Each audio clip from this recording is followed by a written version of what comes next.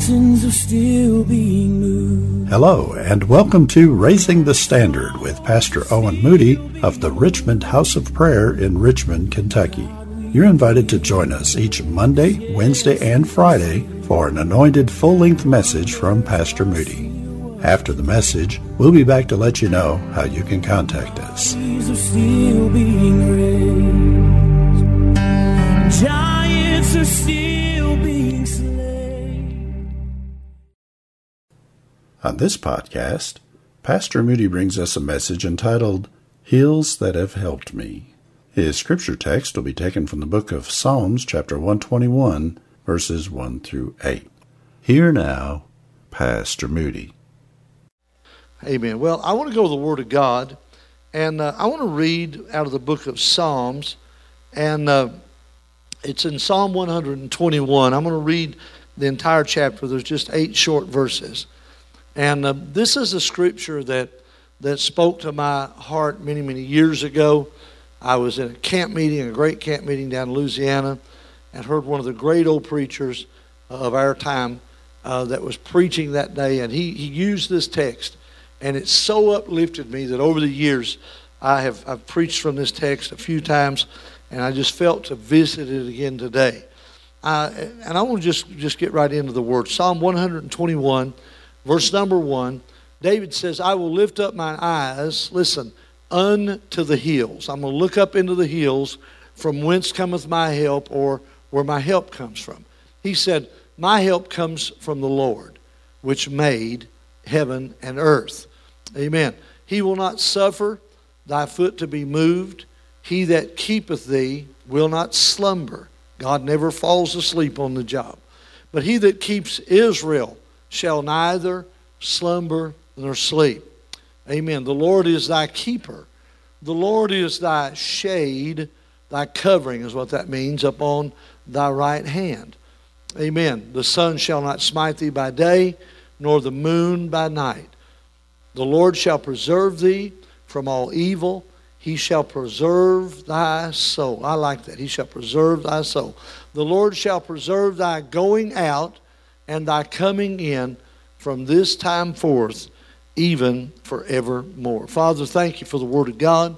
We pray your blessing upon us as we minister today. Your word's forever blessed, settled in heaven. And we want you just to help us to, God, to preach it today and do it no harm. And we'll give you praise in Jesus' name. Amen. Amen. I want to talk just for a little bit on a subject that I'm going to entitle Hills That Have Helped Me. I want you to notice that David said, I will lift up mine eyes unto the hills to where my help comes from. He was saying, listen, not the hills and mountains in Judea, looking about to see the inhabitants of them, or if any people were there to help him, and if anyone was there to bring him distress. But rather he was referring to specifically here the hills of Moriah, the hills of where Zion was, where Calvary was. In his day, it was where the ark of God, the symbol of God's presence, was. And to whom he looked for assistance and deliverance, or to heaven. In other words, he was saying, when I look up to these hills, it's symbolic, looking up to the presence of God and looking up to the Lord, amen, to him that dwells there. I started thinking about this idea, and this is the thought that got hold of my heart, that hills often to us represent struggles. Recently, I told the church that my 42 plus years of ministry, back when I started, it was just a young preacher. If I'd known some of the things that I would walk through, some of the valleys that I'd go through, some of the mountains I would have to climb, I would have probably turned and ran in the other direction. But standing here 42 years later, I look back over the past, and this is the statement I made, I don't see those valleys. All I see is that succession of hilltops that God brought me to after every battle, and he brought me to victories. Amen. I remember in 1972, I was drafted into the Army and during the Vietnam War, and I was at Fort Knox, Kentucky. in August, July, August, and in September for basic training. And of course, that was a very hot time of the year. And there were a couple of hills there that they had named Misery and Agony. And we would be marching in formation, carrying a full field pack that weighed probably somewhere 50 to 60 pounds with all of the gear that we had. And we would march in formation, sometimes a speed march, sometimes slowed down just to a steady walk. But the whole point was climbing those hills, up those hills and down those hills. There was a struggle. And many times people would collapse under the load. Amen. Many times they would become so fatigued or overheated, and they would fall under the load. And many times in serving the Lord, I want to tell you, there's been some hills that we've had to climb, that looking back now, I realize that they were opportunities for God to get us a victory. Amen. Sometimes those hills are a test. The Bible said in Genesis chapter 22, there was a hill of testing, or Moriah, one of the mountains that David looked up to as well. And it talks about Abraham. And it said in Genesis 22 that the Lord spoke to Abraham and told him to, amen. Let me just go back over there for a moment. In Genesis chapter 22, the Bible said, and it came to pass after these things that God did test Abraham. It says tempt him, but literally the word means to test him. And said to him, Abraham, and he said, behold, I am here. And he said, take now your son, your only son Isaac, whom you love, and get you into the land of Moriah. Watch this. And offer him there for a burnt offering upon one of the mountains which I will tell you of. And so Abraham rose up early in the morning. He saddled the ass or the donkey, took two of his young men with him, and Isaac his son, and clave the wood for the burnt offering, and rose up and went to the place of which God had told him. Verse number 4 said that on the third day, Abraham lifted up his eyes and saw the place afar off. I want you to notice that this was a test that God was putting Abraham through. He told him to rise up early in the morning. He told him to go on a journey. And he was going to take his son and he would offer him up. Of course, this is all typical and a type of Jesus. For 3 days, Abraham is walking with what is in effect a dead son. He's in his mind, he's going to die when he gets to the place. And on the third day, he comes to Moriah. And when he gets there, he builds the altar. He takes with him the wood and the fire. And on the way, Isaac looks up to him and says, my father. And he says, yes, my son. He said, I see the wood for the fire, and I see the fire that you brought. But he said, where is the sacrifice? Can you imagine the breaking in the heart of Abraham as he said, my son, God will provide himself a sacrifice for us there. And when he gets there, he takes his own son and he ties him to the altar. And he has the knife and he raises it up. And he's ready to take the life of his own son, because this is what God required of him at Moriah. What a test it was. And when he raised his arm up to start to plunge downward with the knife, your Bible says that God called unto him and stopped him and said, I know now that you love me, and you wouldn't withhold your own son. You know the heart of sacrifice. And he looked around, and there was a ram caught in the thicket. And from that day on, they called that place Jehovah Jireh, which means the Lord will provide, or in the mount of the Lord, the provision will be seen. I want you to know that God sometimes allows us to go through tests. Sometimes our faith is tried. The Bible said the trial of your faith is more precious than gold.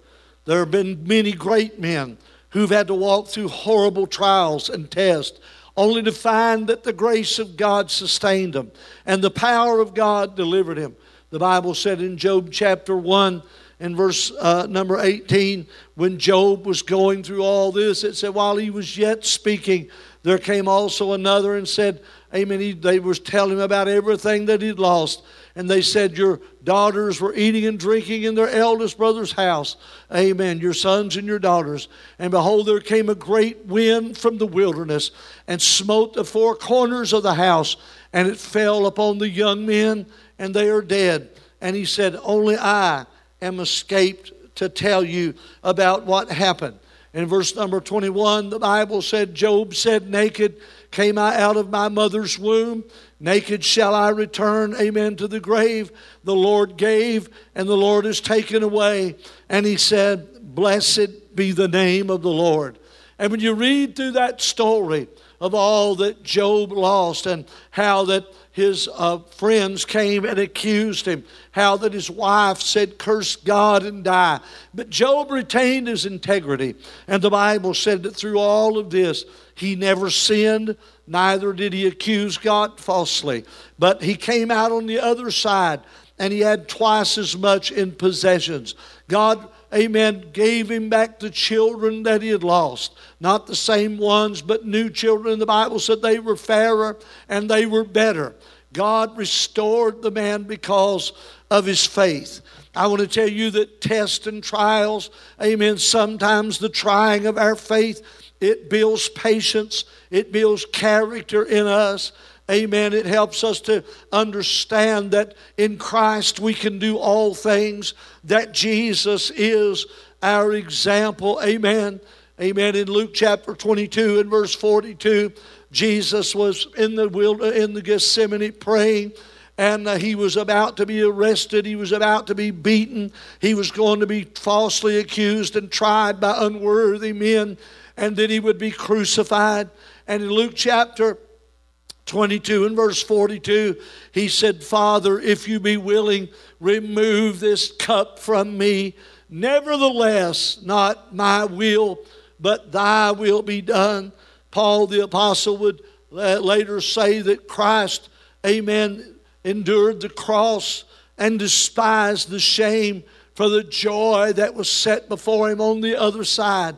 That simply means that he knew one day they may take my life, I'll lay it down. But he said, if I lay it down, I'll raise it up again. God has given this to me. And the joy, amen, of the cross for Jesus was knowing that he would, amen, he would demonstrate the power of the resurrection that would be real in the lives of every believer.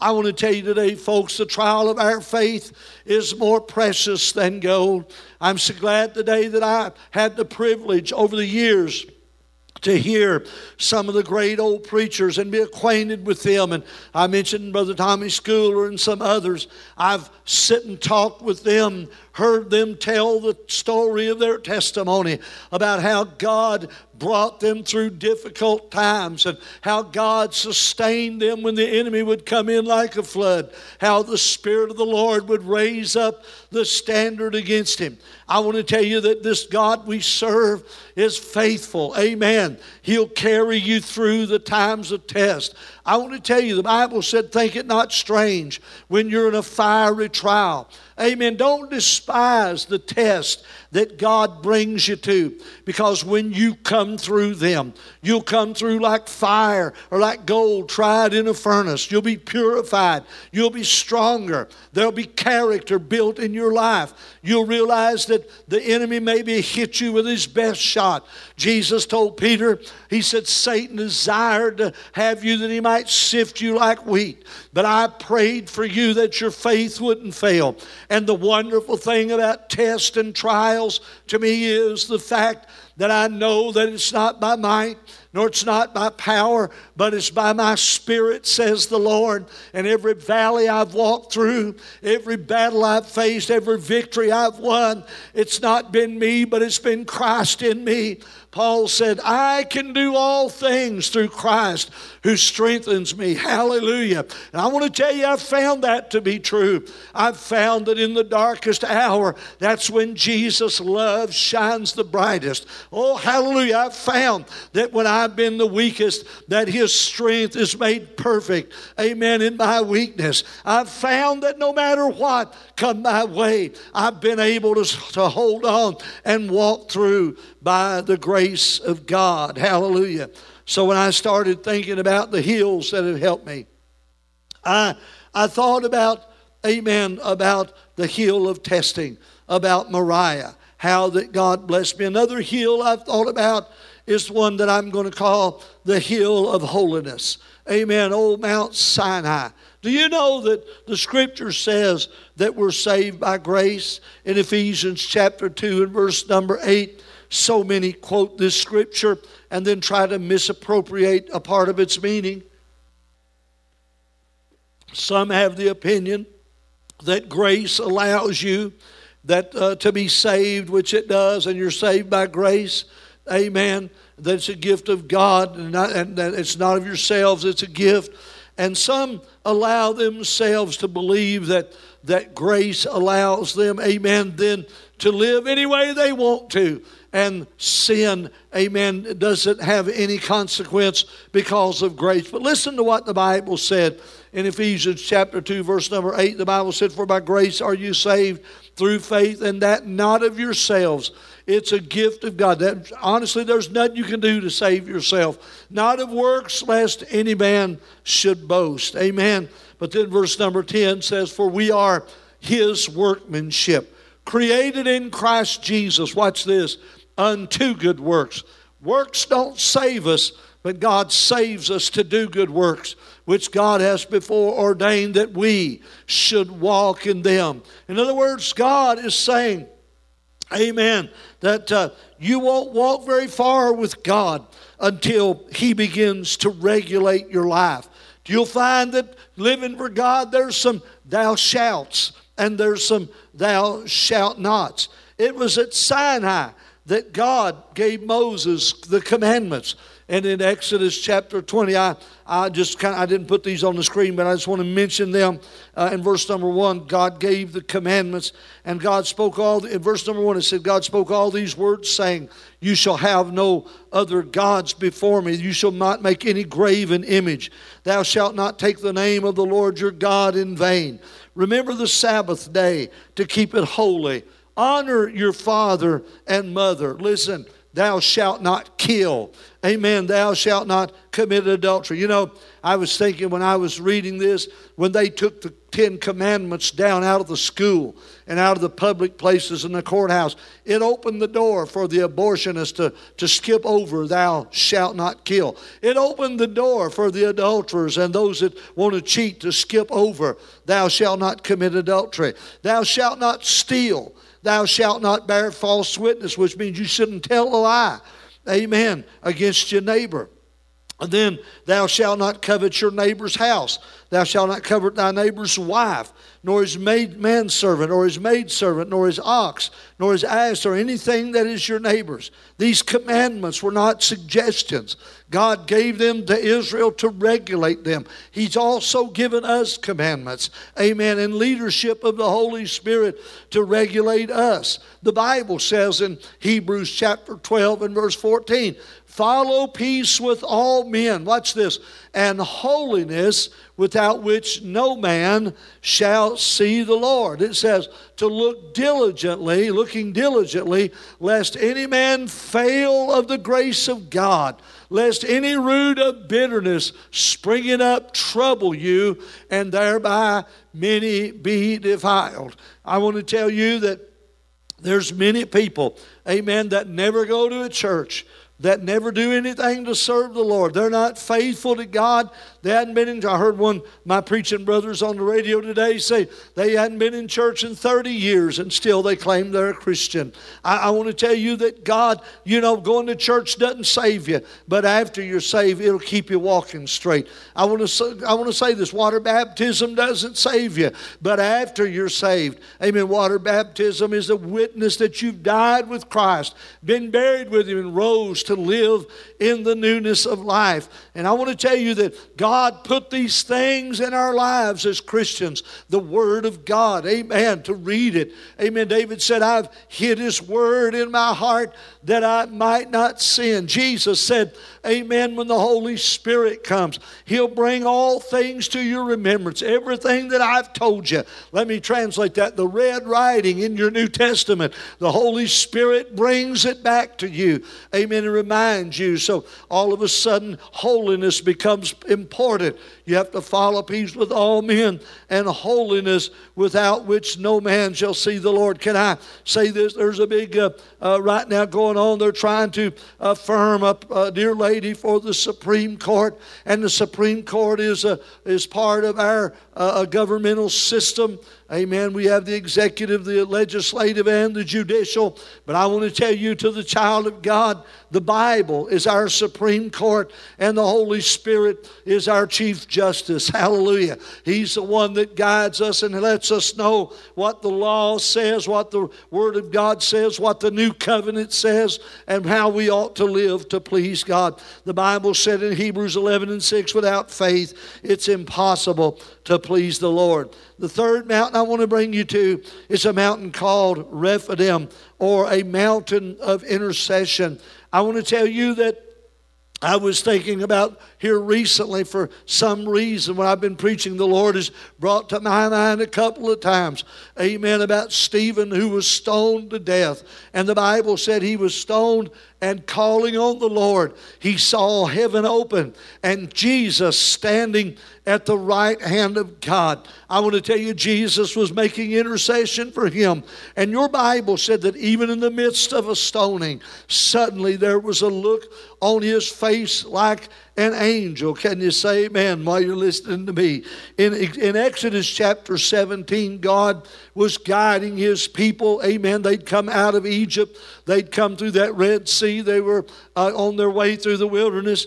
And the Bible said in chapter 8 that Amalek came and fought with Israel in Rephidim. And Moses said to Joshua, choose out men and go out and fight with Amalek. And then he said, tomorrow I'm going to climb the hill of Rephidim. I'm going to stand on top of the hill with the rod of God in my hand. So Joshua did as Moses had said to him and fought with Amalek. And Moses, amen, and Aaron and Hur went up on the hill Rephidim, went up to the top of the hill. And the Bible said it came to pass when Moses held up his hand that Israel prevailed. And when he would get tired and let down his hand, the scripture said that Rephidim prevailed. And so Moses' hands were heavy, and they took a stone and they put it under him. And he sat there on, and Aaron and Hur stayed up his hands, or held up his hands, the one on one side and the other on the other side. And his hands were steady until the going down of the sun. And Joshua discomfited or defeated Amalek and his people, amen, in that battle. God was saying, I want you to know that you have intercessors that are standing for you. Amen. Jesus, amen, ever lives to make intercession for us. Amen. The Bible said that the Holy Spirit, He comes to be a paraclete. That's one that's called alongside to help us. Amen. The Holy Spirit, amen, is our comforter. He's our helper. He intercedes for us. The Bible said He prays through us with groanings that can't be uttered. Amen. We Pentecostals believe in praying in the Holy Ghost, praying in the Spirit, praying in other tongues. And when we do, the Bible said your understanding is unfruitful, but your spirit man is edified. God intercedes through you by praying in the Holy Spirit. And so today I want you to know that God is making a way for you. The scripture said in Acts chapter 12 and verse number 1, amen, that Herod the king stretched forth his hand to vex the church. And verse number 2 says that he killed James, amen, the brother of John, with the sword. Amen. And the Bible went on and said that when he did, that God began to move for them. Listen, The Lord knows that we need intercessors. He knows that we need people to help us, praise God, to be able to stand strong against the enemy. And so in the Mount of Intercession, amen, when Moses went up there on Rephidim and held up his hands, and then when the Scripture said that the enemy had reached out against the church, he said it because in Acts chapter 12, verse number 3, amen, when he saw that it pleased the Jews, he proceeded further to take Peter also. And these were the days of unleavened bread. And when he had apprehended him, he put him in prison and delivered him to 4 quaternions of soldiers to keep him, intending after Easter to bring him forth to the people. In other words, to put him to death. And Peter was put in prison, but prayer was made without ceasing of the church for him, and God brought him out. Listen, I want to tell you, thank God for intercessors. Thank God that the Holy Spirit stirs people up to intercede, to pray for us in our time of need. Amen. Hallelujah. The last one I want to tell you about is the hill of blessing. When you and I walk through these valleys, we climb these hills with God. We go through the hill of testing at Moriah. We come to the hill of holiness at Sinai. We come to sometimes to Rephidim, where we need intercessors, or God calls us to be intercessors. But I want to tell you that sometimes the Lord is just waiting to bless you. I remember many years ago we went to Israel in 95. My wife and I did back in 1995, and then I went back on another trip later. But one of the times in 1995 where we were there, we went out to a mount called Tagba, and it's the Mount of Beatitudes. It's right next to the place where Jesus, amen, fed the multitudes with the fishes and the loaves. And the Bible said in Matthew chapter 5, seeing the multitudes, he went up into a mountain. And when he was sat down, he called his disciples. They came unto him. And the scripture goes on to say that he opened his mouth and he began to teach them. And you know what he said? He said, I'm going to tell you how to be blessed. Amen. The Bible said, he said, blessed are the poor in spirit, for theirs is the kingdom of heaven. And poor in spirit simply means those that are hungry for God. And then he said, blessed are those that mourn, those who are grieved because of their sin, those who are convicted and they're broken because of sin. They shall be comforted.